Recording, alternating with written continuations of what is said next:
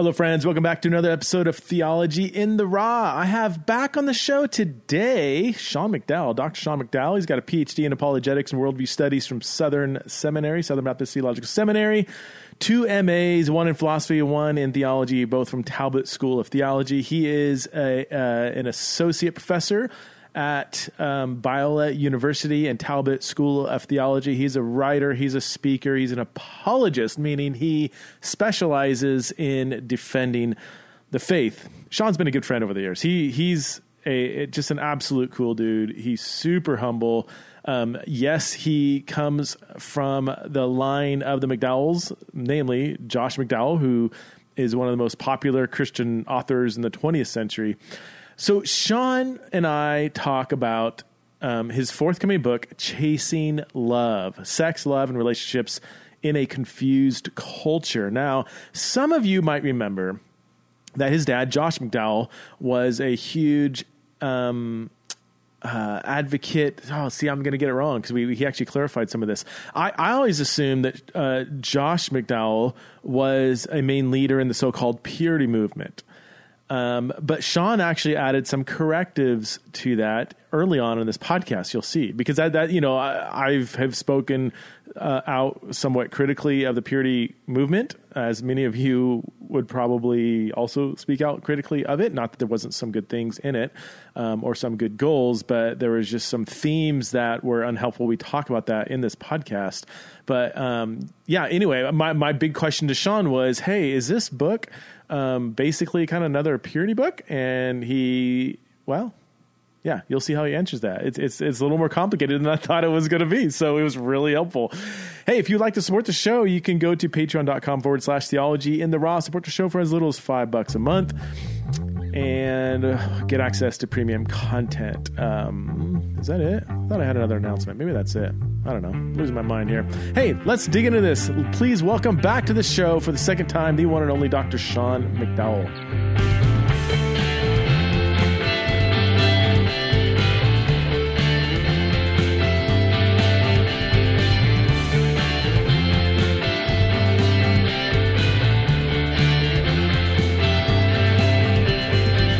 All right, hey friends, I'm here with my friend Sean McDowell. Sean, I think this is your second time being on Theology in the Raw. Is that right? Do you remember? It is. Yeah, that's right. Last year we were on chatting. You're probably on a lot of podcasts, I imagine, so it's probably hard to keep up. Well, I do a decent amount. I enjoy it. It's fun, but I've been looking forward to coming back with you. Yeah, cool. Well, hey, let's just go ahead and jump into it. I do a pre-recorded intro, which I haven't done yet, but people watching or listening have already seen it. So it's just this weird time warp thing we're in right now. But I'm sure people know who you are, if they didn't already know who you are, because I probably in the future have introduced you already. It's like Back to the Future. No worries. So I want to talk about your book. It's coming out in December. Chasing Love, is that the title? Yeah, that's right. Okay, now this is, I'll just set it up. This is in some way related to your dad's really well-known book, Why True Love Waits. Was that the original title? Yeah, so in the 80s, he launched a movement called Why Wait? Right. And it was probably, as far as I know, the first global sexual purity campaign, abstinence campaign, that was really coming out of the sexual revolution in the 60s and 70s. And originally called Why Wait? Okay. And there was a book and there was a video series, and he was speaking around the world doing big events. And I think what was unique about that is at the time he's launching this thing, I'm like 12, 13, 14 years old. So I am going through those changes in my life, and we're having conversations around the dinner table and in the car. I mean, he just brings the stuff up all the time related to sexual purity. We talk about STDs at dinner. He'd talk about some story of sexual purity in the scriptures. Like, it was just, he gets set on something and is just, kind of consumes him to be able to accomplish it. So growing up, we just had these conversations all the time. So it's interesting to look back now and just think through, hey, what might I do differently? What did I benefit from? So it's a unique perspective, I think, to have. So, I mean, just to get the elephant out of the room, I mean, a lot of people are listening are like, whoa, like, is this, like, I was totally damaged by purity culture and I almost lost my faith, or I have all this shame, and all the the negative effects that some people have had as a result of purity culture, or I don't want to draw a straight line that it's from purity culture necessarily, but within that environment, I'll keep it more without assuming correlation and causation. But can you maybe I want to ultimately get to your perspective on, why don't we just start there? What is your perspective on purity culture? And then I want to get to maybe some similarities and differences between your book and your dad's original book. So my dad started this in the 80s into early 90s, and that was before a lot of the wave of purity culture that a lot of this criticism is pushing back on. I mean, I've read every academic book. I have gotten all the articles, talked with folks. Not that people might not differ with him on issues, but when you look at purity culture, it's usually 90s into the early 2000s or so, with the Joshua Harris book in the late 90s.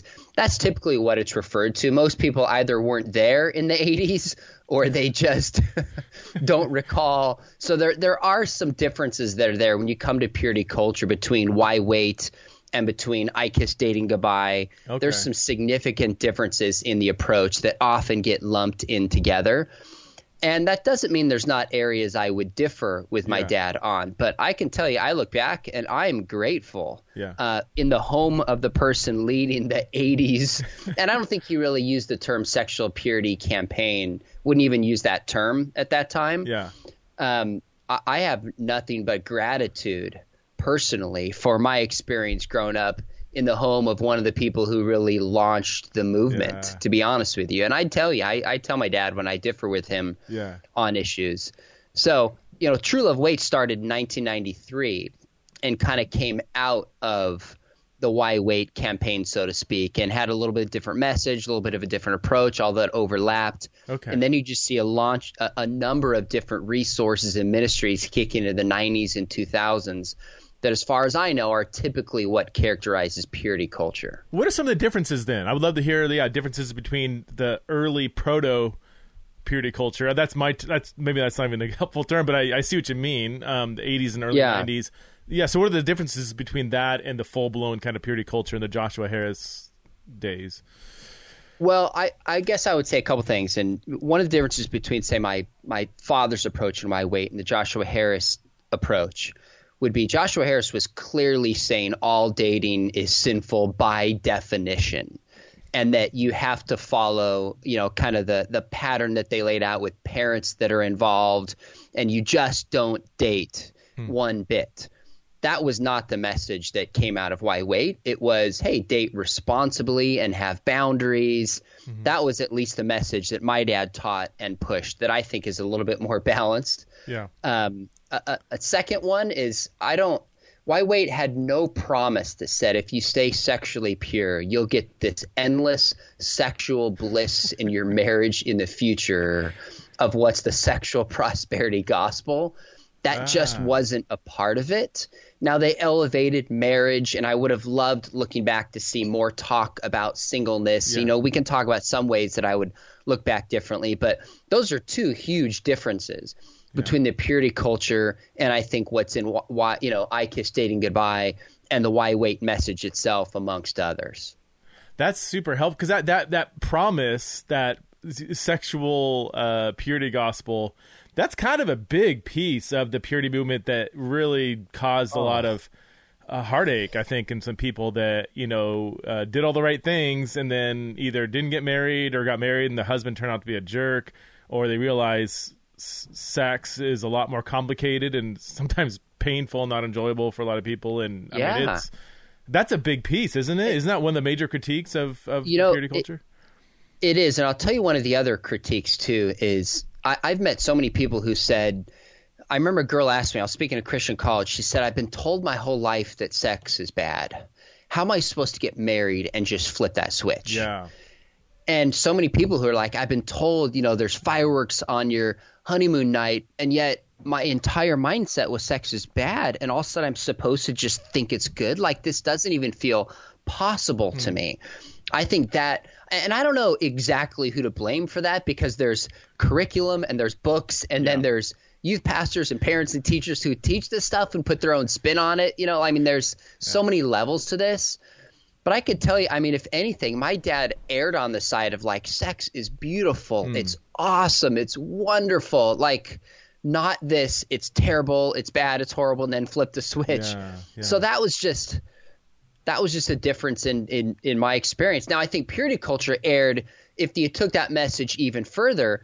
And I think one of the mistakes was the wider culture would say, you know, free sex is awesome. This is where life is liberating and great. And the church would say, you think you've had good sex? No, no, no. Come to the church. Yeah. It's even better. We're the one who has the corner on good sex. And that became a selling point. Okay. So I don't recall my dad pushing it that way. That wasn't part of the Why Wait campaign, at least at the beginning. But I think that's how sometimes it got twisted in purity culture too. Okay. Either it's bad, it's dirty, it's wrong, or it's so great, it's even better than the world's sex.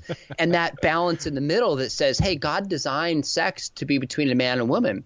And there's something fulfilling and flourishing and beautiful and good. Yeah. I mean, read the Song of Solomon about biblical sexuality. But if you're looking to this for your fulfillment, if you think this is going to bring your life meaning, you're going to be disappointed. And that's not the motivation for being sexually pure. That's helpful. Another piece that I often hear, and I've said this before on my podcast, but for those who haven't heard me say it, like, even though I was very much raised and nurtured in the era of purity culture, I didn't ever heard the term. I never read I Kissed Dating Goodbye. I remember a few people at my school talking about it. It was a thing, and then we moved on. So I don't even remember learning about purity culture till like 10 years ago. I was like, wait, that was my era. How did I miss that? You know? So I have a weird, like, I'm kind of in a backwards way, kind of learning about the very environment that I was nurtured in. But even then, like I became a Christian late 90s, and even then I wasn't. I kind of went straight to college and buried my head in the book, so it wasn't. I don't think I felt the impact of it. But one other thing I've heard from people is this whole idea of being damaged goods. You know, like if you mess up, you have premarital sex, and it's almost like all this shame and like you're done, you ruined yourself for your husband. And these aren't the exact words, but that's kind of the impression people have felt. Would you? Yeah, what are your thoughts on that? Did you see that in either the phase 1 or phase 2 of the purity era, or? Yeah, I think that's a great question. I agree with you. I mean, I grew up in a Christian home, but a lot of this purity culture hit. I mean, I graduated high school in 94, graduated college in 98, and yet I never heard of it called purity culture until I think later, looking back, people try to characterize it. And I think there's some value in doing that. But the problem is you get so many messages, so many books, so many campaigns lumped in together that it doesn't always make careful distinctions between the message that was taught. I mean, look, even in Joshua Harris's book, there's a beautiful chapter on forgiveness. I love the chapter on forgiveness that's in there about this library, and he pulls out these different cards and he feels guilty and it's wiped away. Like, I love that metaphor he uses of forgiveness. Now, that's not to say there wasn't maybe an overemphasis on if you're sexually pure, then you are completely pure, like our spirituality reduces to our sexuality. And if you've had sex once, you're damaged good. I understand how that message was pushed and how it was taken in by people. I mean, that's a destructive message. But forgiveness was always a piece of the larger sexual purity culture, maybe just not put in balance and emphasized as much as it should have been. No, that's good. Why don't we jump to your book? So tell us the gist of Chasing Love, and maybe some differences between, because I imagine people are going to see your name, they're going to think back, and maybe even made the same kind of conflation that I made, that like lumping your dad with all forms of purity culture. And I've even heard, I think I heard one person even say, gosh, is Sean, is he just reinventing the purity culture again? I'm like, I know Sean. Pretty sure that's not what he's doing in the sense that you think, he might be doing. But yeah, tell us about the book and what maybe some differences, similarities and differences between the purity culture broadly conceived. Yeah, so I love this question, and I think a lot of people, to be honest with you, when I hear them say, oh, this or that purity culture, I'll ask a few questions. What exactly are you referring to? What have you read? And most people have read a couple articles and maybe had an experience from being in youth group. But I went back and I've read, tons of these books that critique purity culture, some of the original books, and the narrative that we hear largely, especially in the secular culture when this is shown up in publications, is not always fair and accurate to purity culture as a whole. Now, does that mean there weren't mistakes in purity culture? No, I'm not saying that. But I've seen a lot of critiques that are exaggerated, not balanced, and kind of carry with them a certain agenda to shame the church that's just not always as balanced as it could be. And you and I have seen that happen, I think, on a lot of different levels. So one of the things that was cool for me is to go back and relook at the stuff my dad taught, relook at True Love Waits, look at how culture shifted, and just say, okay, what's it going to look to teach kids about sexuality today? What are differences in how I'm going to do this? So I broke the book up into 3 sections. The first one is just kind of framing the issue. The middle is where I get into issues of sexuality. So marriage, singleness, the nature and purpose of sex. And then in the last section, I deal with questions of like sex abuse, pornography, LGBTQ questions. So I want to talk about what our design and purpose is first, and then talk about some of the deep questions that come up. That's just how I chose to organize it.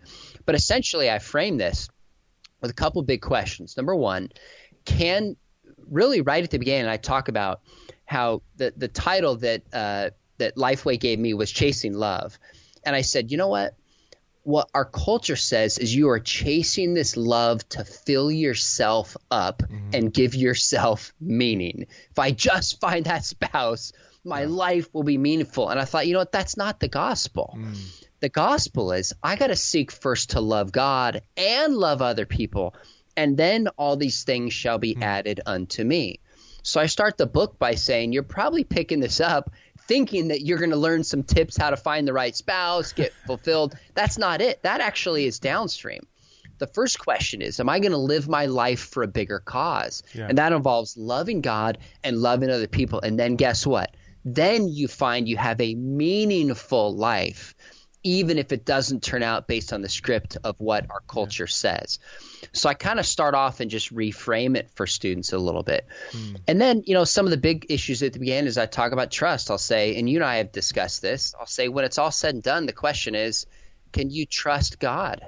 Can you trust the character of the person who designed sex? Even if you don't understand it, even if it doesn't make sense, are you going to believe that God is good and has your best interest in mind? That's really the heart of the question for me, because kids are being hammered with this, with questions of, or they're just being hammered with a worldly view of sexuality. And when it's all said and done, I think in the back of their minds is the Bible's old, it's antiquated. God is really stealing my fun, which in some ways is nothing new. And so I frame it right at the beginning. Can you trust the character of this God who Scripture says is good? That's something I'm thankful my parents did teach me, is they would say over and over again that, like in Deuteronomy chapter 10, when Moses says, love Lord God, their heart, your soul, mind, and strength. Here's commandments for you that I'm giving you for your good. I think it's Psalms 119 when David says, he loves the law of the Lord.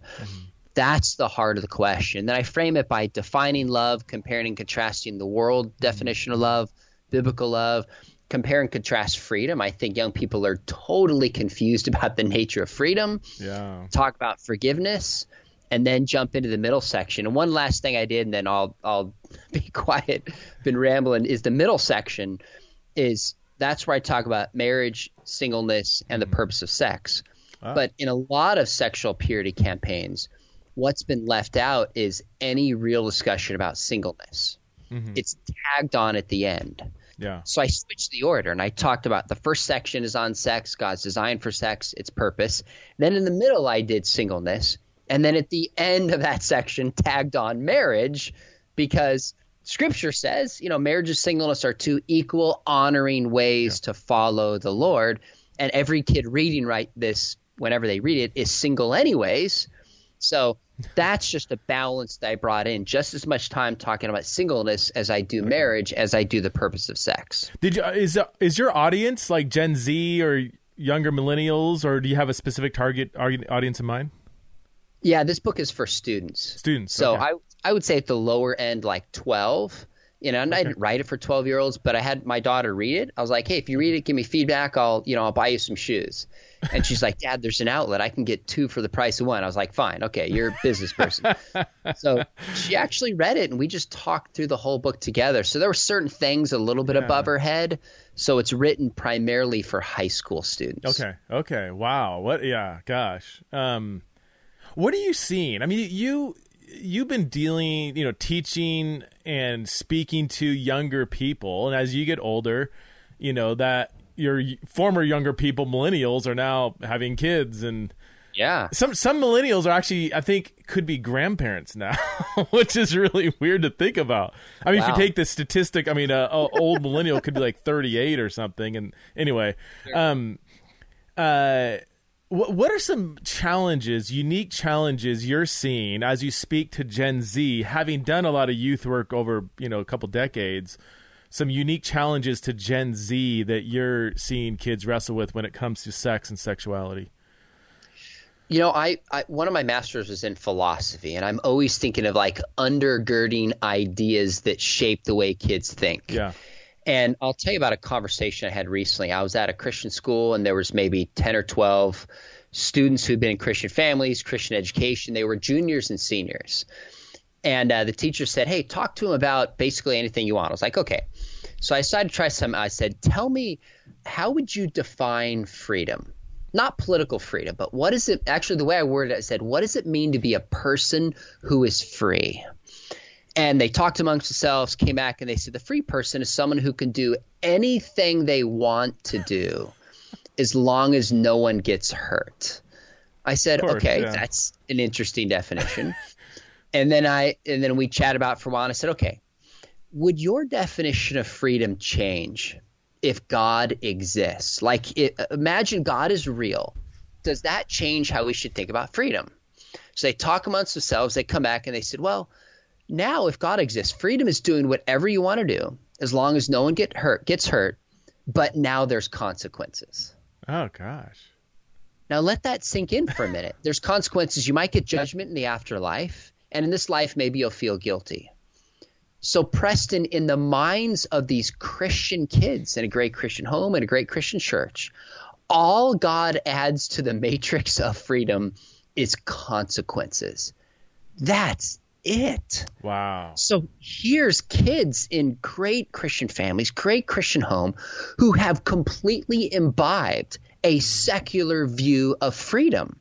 No wonder our message of sexual purity falls short, because they're funneling it through, well, am I hurting anybody? Am I the author of my life? If not, what's the big deal? And so, I mean, this conversation went on, but I basically said to him, I said, okay, I want you to describe for me, come up with the person on earth who's most free. So they talk amongst themselves. They come back and they said, well, the metaphor we have is someone who's on an island alone, who can do anything they want to do because they couldn't hurt anybody and nobody could stop them.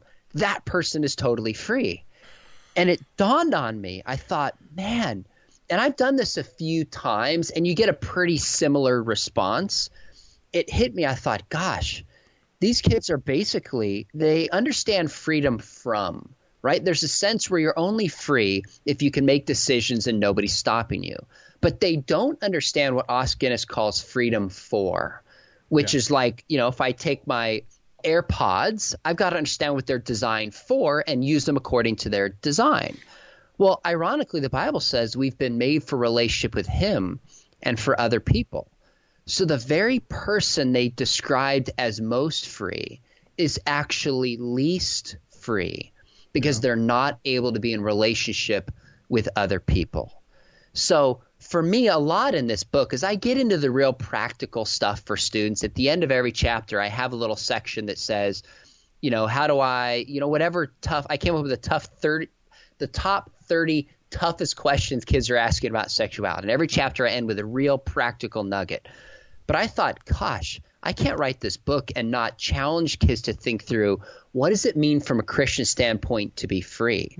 Because I think if they buy a secular view of freedom, it almost doesn't matter what else you and I say until they understand what we have been designed for in terms of relationship and that we're only free in relationship with God and healthy relationships with other people, regardless of how we feel about it. That their definition of freedom, I feel like that would resonate with, I mean, basically almost everybody outside the church and a huge number of people in the church, not just youth, but the idea that if it's consensual, if it's not hurting anybody, then kind of what's wrong with it. I mean, you and I, we deal with, same-sex sexuality conversations a lot.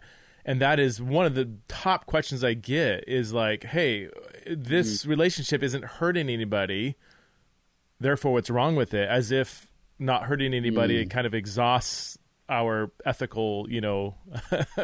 Right. It was, I don't know if have you read Jonathan Haidt's The Righteous Mind? One of my audience is going to be sick of me hearing me. Almost every other episode I recommend it. Have you heard of it, or? I have it on my to listen to, but I haven't listened to it. So I've heard you. I listened to your podcast. I've heard you talk about it. Yeah. I mean, what's fascinating is here he is, a secular atheist Jew, raised very liberal. Now he'd be more just kind of moderate, left of center. But he said, he was just steeped in this like harm, safety kind of ethical reasoning. And it wasn't until he spent some time in India outside of America that he realized, that's a very Western, modern way of ethical reasoning that I just thought was just ethical reasoning abstract. Like, this is just how you reason ethically. And he realized there's all kinds of other things like respect for authority and sanctity and, like all these other ethical impulses. And his whole motivation in that was political, because he was at that time on the far left, and he was like, look, Democrats keep not getting their way because they're only appealing to one ethical impulse, safety and harm, whereas Republicans are appealing to these other ethical impulses that are just from an evolutionary standpoint embedded in the heart of humanity: respect for authority, desecration. Like, there's just something about, mopping the floor with an American flag and then wiping your butt with it that's just like, well, that's not harming anybody, but it's just it tugs at your you're like, I don't feel good about that. And his whole thing was trying to challenge the left as someone on the left to let's tap into these other ethical impulses that are resonating with every human person. And he didn't realize that till he went outside of America. Anyway, what's fascinating with what you said, though, is like, even from a basic neurological standpoint, we now know that it's not freedom to be able to do whatever you want. If you do whatever you want, you start enslaving yourself to these habits that rewire your brain and are destructive for yourself, even if they bring you pleasure and loads of dopamine. Like what's disturbing for me is how many Christians just naturally think that way. Where did that you're a philosopher. Where did that come from? Has that always been there? Is there something recent in the cultural shift where people would think of freedom as the freedom to do whatever I want to do and not even really think through what that would look like practically for society? So that's a great question. I don't know the historical roots of where that came from. I mean, in some ways you see it all the way back in the garden. In some way it's nothing totally new, the same appeal.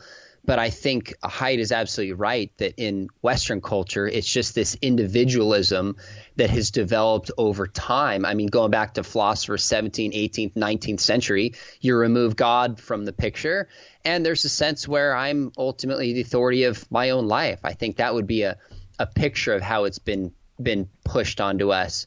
But with students, I try to think through, how do I get to counter some of these ideas in their minds? So one of the examples I put in the book that I talk with these students about, I said, what does it mean to be free when you play a piano?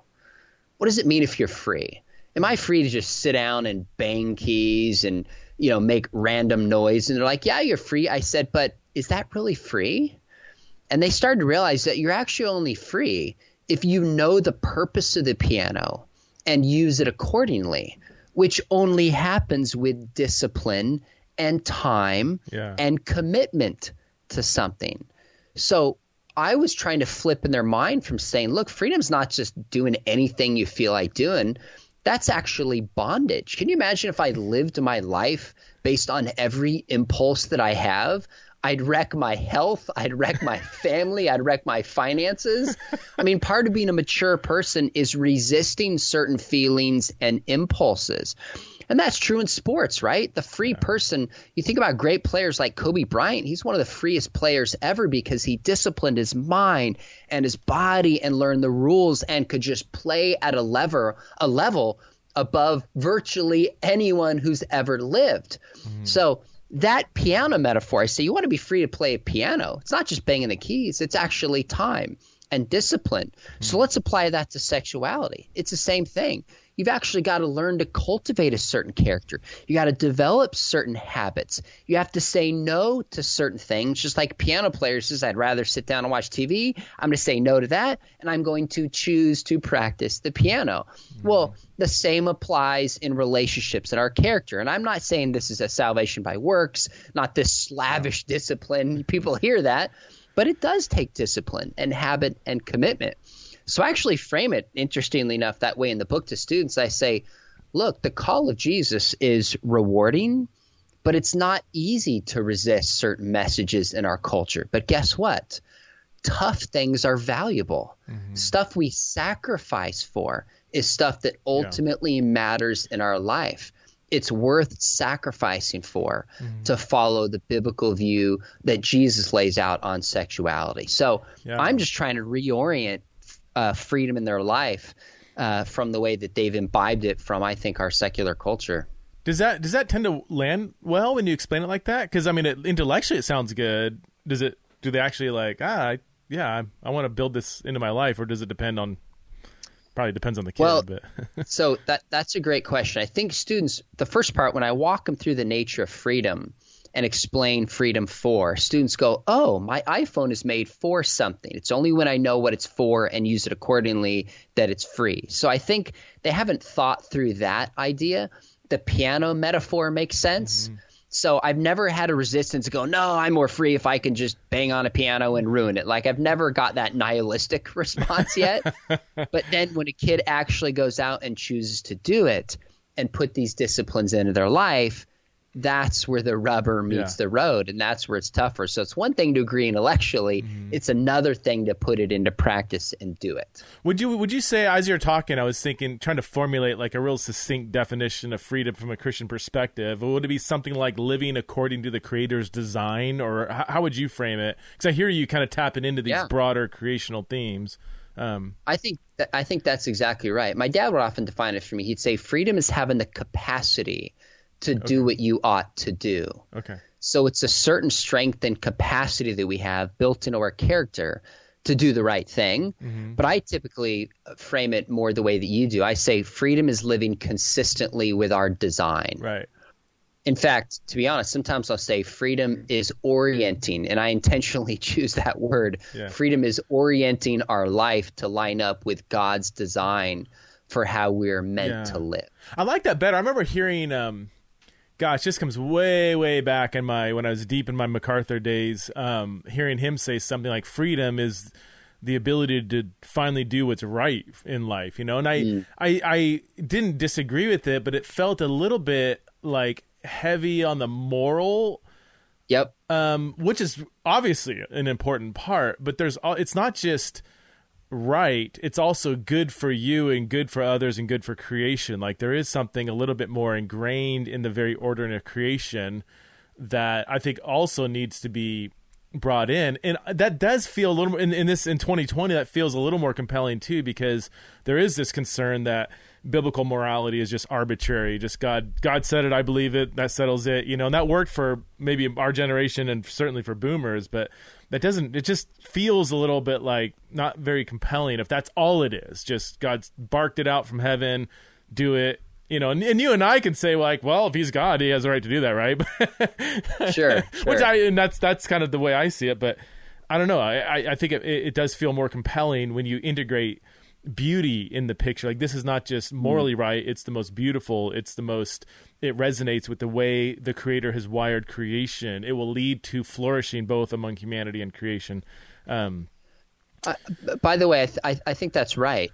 And I intentionally have adapted that definition a little bit rather than just doing what is right, but orienting our life according to the creator's plan, because it raises a question. Okay, who is this creator and what is his plan for how we are supposed to live? Yeah. It brings the question back to, is there a designer in the universe or not? And that's ultimately the question that I think this is going to come back to when it's all said and done with the young people. You know what's interesting is the early Stoics had a very similar way of thinking. Living according to nature was the way they framed it. And there's been one of my best friend Joey Dodson. He's done a lot of work comparing Paul's ethics with Stoic ethics, and it's pretty remarkable the similarities there. There's almost like whole quotes. Not just Paul, but the New Testament that resonate almost exactly with like Seneca and others. I mean, some of the early fathers apparently thought Seneca might have gotten a free pass into heaven because he so resonated with the way the Christian life. Obviously, the empowerment of the Holy Spirit wasn't there, and there's some differences, obviously Christological differences. But as far as ethical structures go, very similar. In fact, I mean, the Stoics were one of the few Greco-Roman philosophers that disagreed with same-sex sexual relationships, and even their reasoning. They used that whole against nature that Paul uses. I think Paul actually tapped into some of his Greco-Roman sentimentalities in Romans 1 when he said it's goes against nature. Now, of course, when the Stoic says against nature, Paul would say going against the Creator's design. But yes. The payoff is very similar though. So. That's fascinating. But that whole idea of like, why is this morally wrong? And if you say, well, it goes against nature, the way creation's wired, so it just doesn't. They're like, so what? It brings me pleasure. That's kind of what I face. But I'm not as eloquent as you in these metaphors and stuff. Well, I don't know about that, but I know people think in metaphors. And in fact, to go back to purity culture, some of the damage arguably was just unhelpful metaphors that were used in purity culture at times that we could all think of.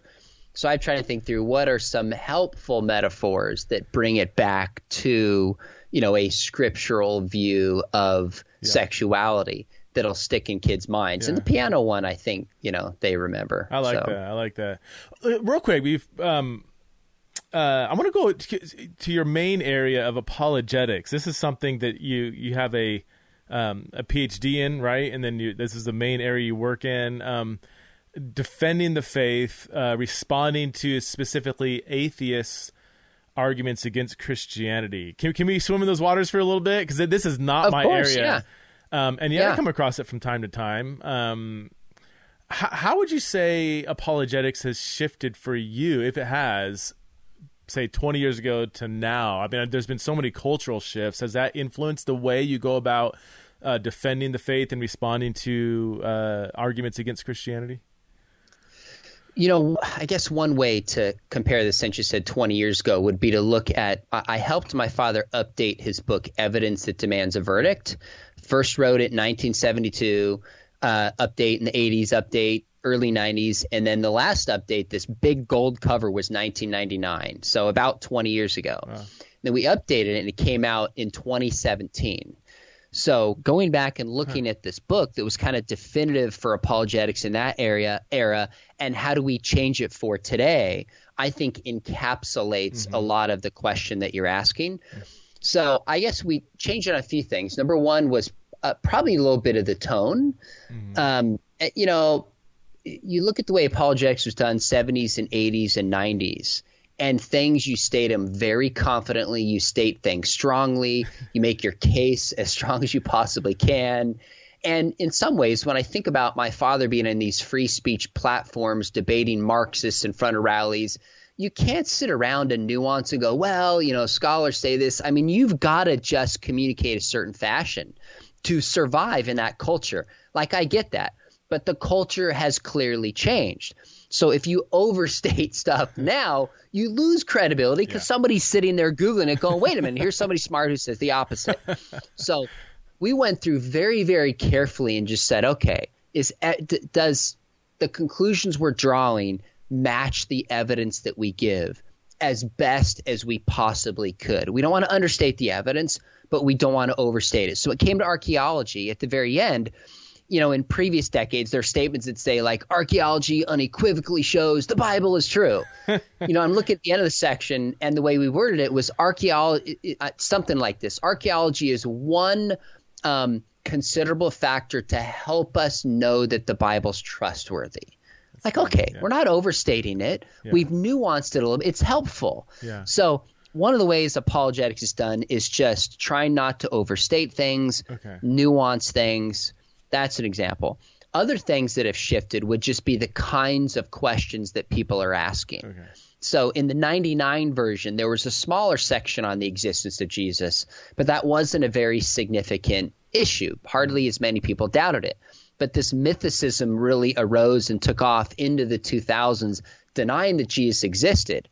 Not in a scholarly levels. That's not significant at all. You can count on two hands the number of genuine scholars who doubt the existence of Jesus, who have any kind of faculty position that I'm aware of. But on the internet, it's huge. I mean, a lot of people, I get comments on social media every day. Don't you know that Jesus was copied from Osiris? I'm like, here we go again.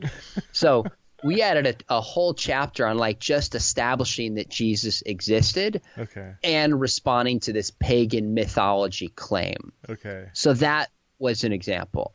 There's some other issues we took out, like, for example, in the Old Testament, the JEPD theory about multiple authors. That was huge in the 80s and 90s. Okay. That's just relegated to one chapter that was at that time the entire section almost of the Old Testament. So there's some other areas where arguments have shifted. But essentially in the book, we updated the classic arguments like Lord Liar Lunatic, the prophecy chapter, took some other ones out, added some new ones in. So I had a chapter on my dissertation on the deaths of the apostles. What do we really know about them dying as martyrs and what that means for the faith? So I guess to sum up, I would say apologetics has shifted. I think the debate culture was huge in the 80s and 90s, and there's still some debates online. But personally, I've done academic debates. I think substantive conversations are much more valuable for people. That rather than sitting down trying to up somebody in an academic setting with a 20, 30-minute speech, we sit down and respectfully treat each other kindly and model that and have some substance to it. Yeah. The time I've had those engagements, people really tend to appreciate that in a way that I'm not sure they did as much, 80s and 90s, et cetera. So that's a few of the changes. I haven't paid attention to the movement, but just anecdotally, it seems that in the past, like, having lots of data and facts on your side seemed to carry weight, where now it seems like just the emotional kinds of arguments seem to carry weight. Or has it always been that way? I don't know. I just it seems like now, like, data and facts, after a while, people are like, yeah, maybe somebody else has a bunch of different data and facts that disagree with all that, and I'll handpick which set of data and facts I'm going to choose. It just becomes almost very arbitrary. I think there's some truth to that. In writing this book with my dad, I asked him a ton of questions about, like, how this has changed in half a century. Yeah. And he's spoken on 1,200 university campuses. Wow. And he said, 70s, 80s, 90s, when he would say the resurrection is true, the challenge was give me some facts, prove it, give me evidence. And then into the 90s and 2000s, you start to see the shift of, like, you're intolerant. You're bigoted. Okay. Yeah. Guy, that's hateful. What right do you have to say that?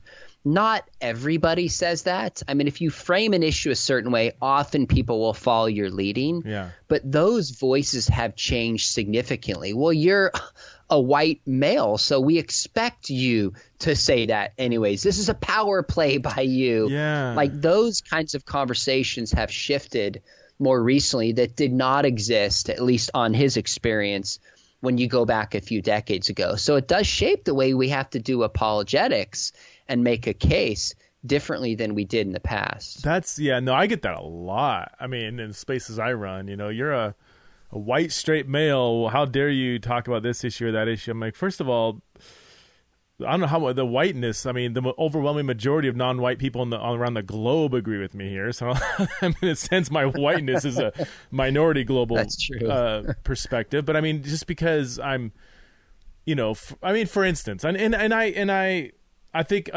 some of it's a reaction because of so much abuse and bullying and damage that has been done with people that have this kind of higher status, perceived privilege or privilege.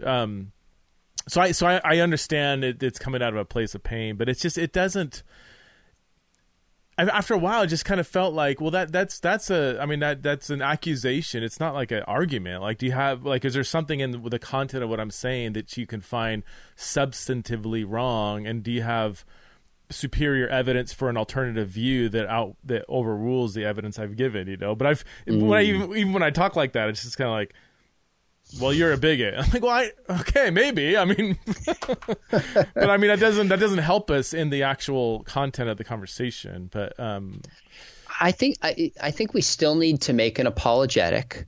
But the way I think about it like this is, I think there's timeless issues and there's timely issues. So timely issues right now are clearly race and justice issues. They're timeless in one sense, but they're very pressing in our culture right now. LGBTQ issues, at least in the past, decade plus, very timely, so to speak. But there's timeless issues like reliability of Scripture, the deity of Jesus Christ, and the resurrection. So a lot of, say, that book, Evidence Demands Verdict, is laying out the timeless issues. Okay. But as I present those timeless issues, like I talk to students on the resurrection, the kinds of objections that I know they have in the audience now are different than the kind of objections they might have had 10, 20, 30 years ago. So I try to subtly work them into my presentations to remove that in a way I didn't have to, say, a couple decades ago. So one way, like on the resurrection, it's shifted, is you go back a few decades and there were common objections people had, like, well, they went to the wrong tomb, or Jesus didn't die on the cross, or the apostles stole the body. Yeah. These kind of alternative hypotheses were very common for people to bring up, even going back really to the 1800s. But today what happens, the biggest objection in people's minds, I would argue, is this sense of naturalism. Like, just miracles don't really happen. Science has solved everything. Right. And so it's this presupposition rather than, I know God could do a miracle, but in this case, he just didn't. Yeah. So the way I approach and do a presentation on the resurrection would differ than if I did it 2 or 3 decades ago, even though probably 90% of the evidence, so to speak, might be the same. What would you say is the strongest argument in your mind for the existence of God? That's such a big question, but I would, and then I'm going to ask after that, what's the strongest counter arguments against Christianity that you find most difficult maybe to wrestle with and respond to? So I will answer your question, but I do think the way I approach apologetics is it's a cumulative case. So when I lay out for people, I don't go, this one argument is going to fix it for you. Rather, I say there's a range of evidences that all point towards this truth.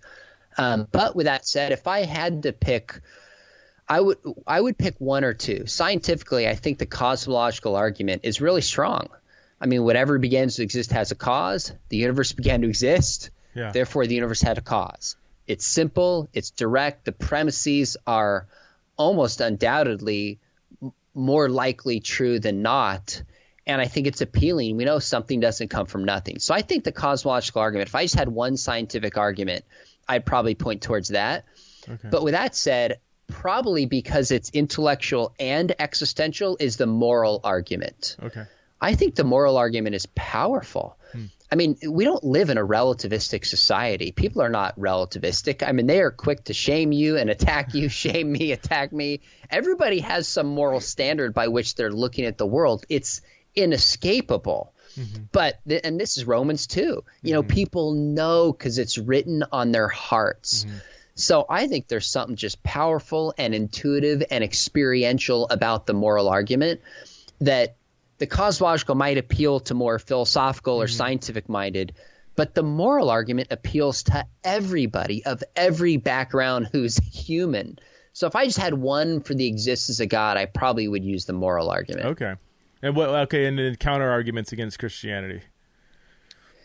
Yeah, I think clearly the problem of evil and or the hiddenness of God is the toughest. That's exactly yeah. And you know what? That's because it's not only there's a logical challenge, but I think it's experiential as well. I mean, we look at the world and we think, gosh, if I were God, I would stop all this injustice going on in America, which is just the beginning. I'd stop. Look at what happened in, Beirut with this explosion. Yeah. Look what's happening in other parts of the Middle East. Look at Latin America. Like, look at all these people suffering. If I was God, I would stop this. He doesn't. Maybe God's not there or God's not good is the inference. And we feel it because we've seen evil. We've experienced evil. I think that's hands down. Yeah. In fact, one philosopher said to me recently, he said, basically, it's all the evidence in favor of God against the problem of evil. For me, I thought, let me say this just so you don't think I'm repeating what you're about to say, because I want to ask you, how do you respond to that? How do you work through the problem of evil? Because that's exactly and more as I'm more honest with my own self and the faith, I am more readily willing to admit that, not just admit, but say, I have a problem with that. And I know all the textbook answers to it, and all of them, some are better than others, but at the end of the day, it's still just doesn't sit well with me. And the hiddenness of God. Yeah, if I was God, I would stand up on a cloud, shout down, and say, I am real. And like, well, God's doing that through creation. Well, no, I mean like an audible. I mean not a tree. The tree testifies to God's goodness, whatever. Like, so even that, like, I don't like those kind of like Christianese responses, because while they may be true in and of themselves, it still doesn't sound convincing, So yeah, I get that. For me, I typically, when I go through periods of doubt, questioning, whatever, I always look at Christianity not in isolation, but among all the various options. So you place, religion against non-religion, God from no God. And when I look at no God, that I'm like, that's so unconvincing to me on so many levels. And I'm sorry to my atheist friends who are like, how could you not be convinced? Look around. Obviously there's no God. I'm like, look around. I just see God everywhere. So then it's like, okay, which religion is the most compelling? And as you go through that, I'm like, of the options, I think the Christian reflection on who this divine being is makes the most sense on so many different levels. Is that, I don't know, is that okay that I reason that way? Is that well, I hope so, because I reason the same way. Okay. I think of the story where, Jesus says something seemingly offensive to people. They walk away and he says to Peter, are you going to leave too? And he's like, where would I go? Yeah. Like, I actually think about that a lot. I'm like, hell, that's tough. Yeah. That's difficult. Genocide in the Old Testament, I'm not going to lie. Like, that's a difficult one to work through. I mean, there's tough issues and there's responses we could talk about, et cetera. But at the end of the day, I think, you know what, where am I going to go? What worldview makes more sense of more things in reality as a whole than the Christian worldview? And when I frame it that way, I don't think any other worldview is close to Christianity. But that certainly doesn't mean there's not emotional struggles and intellectual questions and things I don't know within the worldview. So I just I have to give myself permission to frame it that way. Okay. And the older I get, the more messy things get. I mean, honestly find myself resonating more and more with Job. When I was younger, I was like, come on, God, like, just tell them, just give an answer. The older I get, I'm like, gosh, there's a lot of wisdom here in this book about trusting the difference between the creature and the creator. And then ultimately back to Genesis chapter 1. Why does God give the commandment, don't eat the fruit? Like, my goodness, it looked tasty. Fruit is made to be eaten.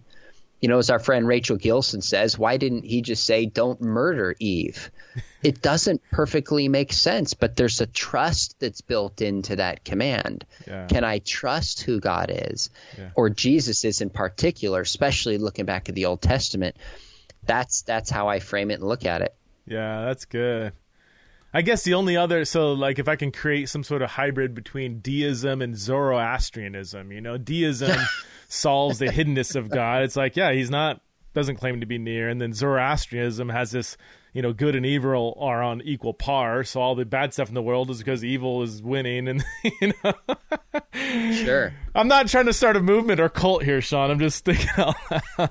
No, go for it. But even that leads to just dark, weird, that creates that's the thing. Whenever we think we can create a better alternative, it leads to its own internal problems, inconsistencies. And the fact is we're better at being created than thinking we're the creator, That's right. And that's back to what C.S. Lewis said. He's like, who's in the dock here? Is it humans who are in the dock? Yeah. Or is it God who's in the dock? And if God really exists, wouldn't I expect there to be things about him I don't understand and maybe don't like? I think I would expect that. Yeah. So I actually ask myself that all the time. I go, okay, Calvinism, Arminianism debate, am I believing what I want to be here because it seems to match up, or am I actually believing what Scripture says and willing to change my mind? Yeah. I mean, that's a question I ask on a lot of different issues. But so even like Zoroastrian and deism, like obviously you go, okay, deism gets rid of the hiddenness of God, but you also lose Jesus stepping into nature and all the things he did. Yeah. Like, okay, not quite comfortable doing that. That's where I keep coming back to this Christian worldview when in my mind I do the same exercise you did. Like, what about this? What about that? I just keep coming back to the Christian faith. Yeah. Yeah, deism would lead to theistic nihilism, I think, wouldn't it? I mean, at the end of the day, well, if God's that distant, then I don't care what he told me to do, like kind of like the absent father. It's like, well, why am I going to obey my father's morality when he doesn't even live here anymore, So, yeah, that's not a good option. Don't start a cult. Hey, Sean, thanks so much for being on the show. Appreciate you. Talked to you for hours about, we didn't cover, there's a zillion other topics that we have common interests in, but thanks for your work. Appreciate your humility, honesty, wisdom, and just glad you're glad we're on the same team, man. Oh, me too. Love the show. I listen to it pretty regularly. Wow. To most episodes as I can. Appreciate your voice and just love hanging out. Cool. Thanks a lot, man. Go buy his book, Chasing Love. Chasing Love will come out whenever this releases, be out in December.